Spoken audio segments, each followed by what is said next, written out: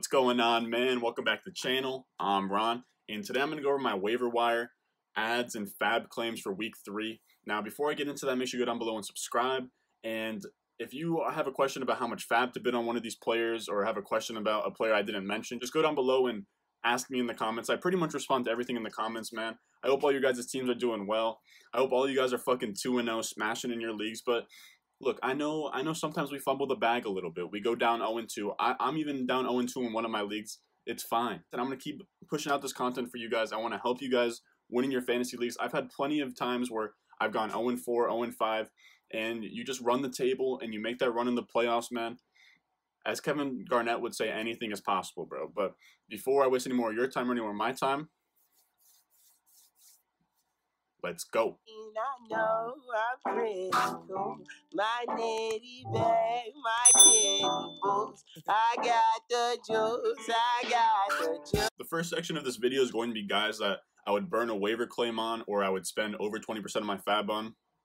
And you'll realize there's kind of a theme with this first section of my waiver wire videos. They're almost always running backs. I never want to burn waiver on wide receiver, tight end, quarterback.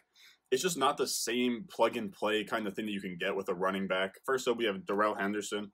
He's 44.6% owned, so he's going to be a little bit tougher to get, but if he's on waivers, I like him as my #1 priority ad this week.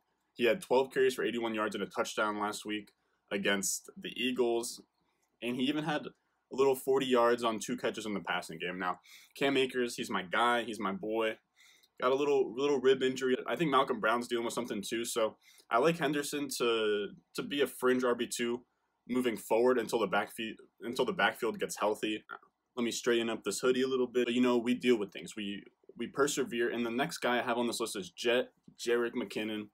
This guy, the analytics community, who I guess I would be a part of, but I'm not really the stereotypical analytical guy, but Jerick McKinnon, he has crazy size speed, and he's somebody that we've really been waiting on. Once Adrian Peterson left the Vikings, we thought he was next up, but then it was like fucking, it was fucking Toby Gerhart was stealing all the touches in Minnesota, and McKinnon could just never be that guy.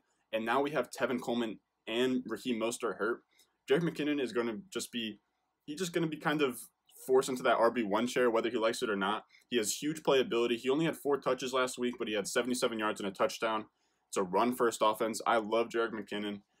I had a hard time ranking Darrell Henderson and Jerick McKinnon. I think Jerick McKinnon might even be a better ad than Darrell Henderson. So for me, they're kind of even. But then this next guy is in just a next tier below that, which is Mike Davis. Mike Davis is not sexy at all, but he walks into some great opportunity. McCaffrey just got hurt with a high ankle sprain. You really hate to see that. He's out for 4 to 6 weeks. It's just bad for fantasy when McCaffrey goes down, or like Saquon, he just went down. But now we have Mike Davis, and he's just going to be the RB1 in that offense. But the problem I'm a little bit hesitant, or the reason why I'm a little bit hesitant, is because I think that they're a big threat to sign somebody like a Devontae Freeman in free agency, or even make a trade for a guy like Royce Freeman. So I'm still going after Mike Davis, but not super aggressively like some other people might be. And then after that, I have a guy that I mentioned in the last video, but I've even moved him up into this tier if you have to use a waiver claim or fab bid on him. Joshua Kelly. You have to follow the touches. I know he only had, he actually broke 100 yards, but he wasn't super efficient. He had 23 carries for 64 yards, and then he had 3 targets, 2 catches for 49 yards in the receiving game. But you have to follow the volume. He outtouched Austin Eckler 25-20, man. That's insane for a rookie. And then what Eckler did last year to come in there in week 2 and outtouch Eckler in a game, I guess it was neutral game script, so they were trying to true out the clock, but he didn't produce crazy numbers. But if you're out-touching Austin Eckler, you're somebody that has to be rostered in fantasy. He's a flex play moving forward. If you're getting 15 plus touches per game, you're a flex play moving forward and somebody I want in fantasy. All right. Now, after we move away from our guys that we're using waiver priority on and fab on, we're going to go to our ads. These are guys you're not going to put waiver in, you're not going to put fab in for them.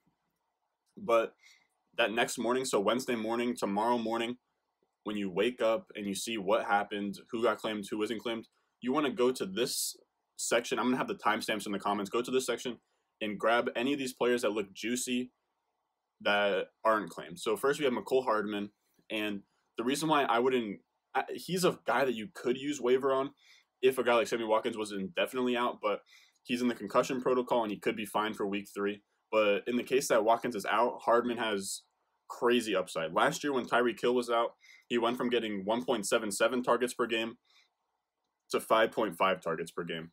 Now, obviously, this is Watkins and not Hill, but I think the same thing happens. All he needs is just Watkins, Kelsey, or Hill to be gone, and then Hardman becomes a boom bust wide receiver 3 in fantasy. Another year 2 receiver is going to be on this list. That's N'Keal Harry. And I don't know about you, man, but I fucking love seeing Cam Newton play super well. I'm a Jets fan. I've hated the fucking Patriots my whole life, man, but I kind of feel like Bill Belichick, he was done wrong by Tom Brady. Tom ditched him. He takes Cam Newton in, somebody who's been just absolutely, the whole league just disrespected my man's Cam. And you guys know, I've been talking about him all offseason as my late round quarterback. He was my guy on the 100 subscriber special video. And N'Keal Harry seems like the 1B target after Julian Edelman. Julian Edelman had a crazy game last night. He was literally their deep threat, and we know Edelman's not a speedster, but look, Harry had 12 targets. He had 8 catches for 72 yards. And across the whole NFL, he's top 10 in target share, and he's 13th in total targets. So to me, this is a guy that has to be rostered in leagues. And I like him as he's like a high-end wide receiver 4. But I think as the season goes on, we could see his production go up and get an uptick. And now, once you move past those young receivers, we got pretty much, this is the Giants backfield they're dealing with. We have Dion Lewis and Devontae Freeman. Now, first with Dion Lewis, Saquon's out for the season. He was the RB1 after Saquon left. He was the only running back getting any kind of usage yesterday. But I'm hesitant because he is a smaller back. He is a satellite back.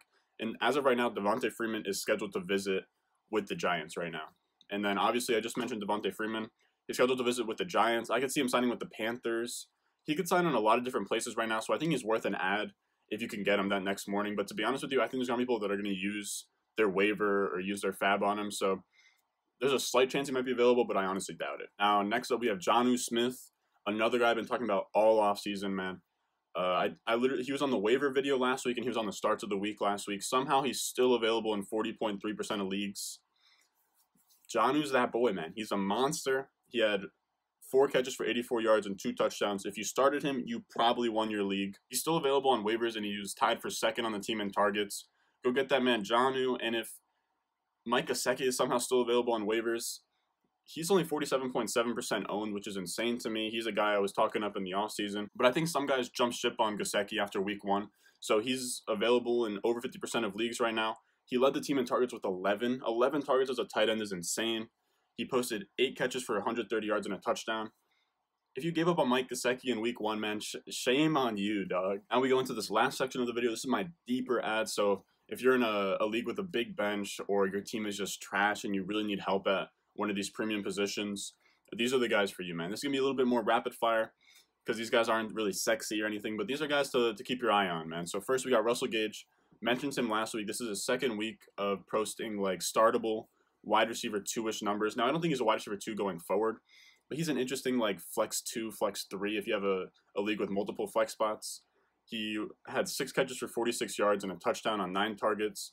And he's proven that in shootouts and high-scoring games, he's going to give you a lot of usable weeks, man.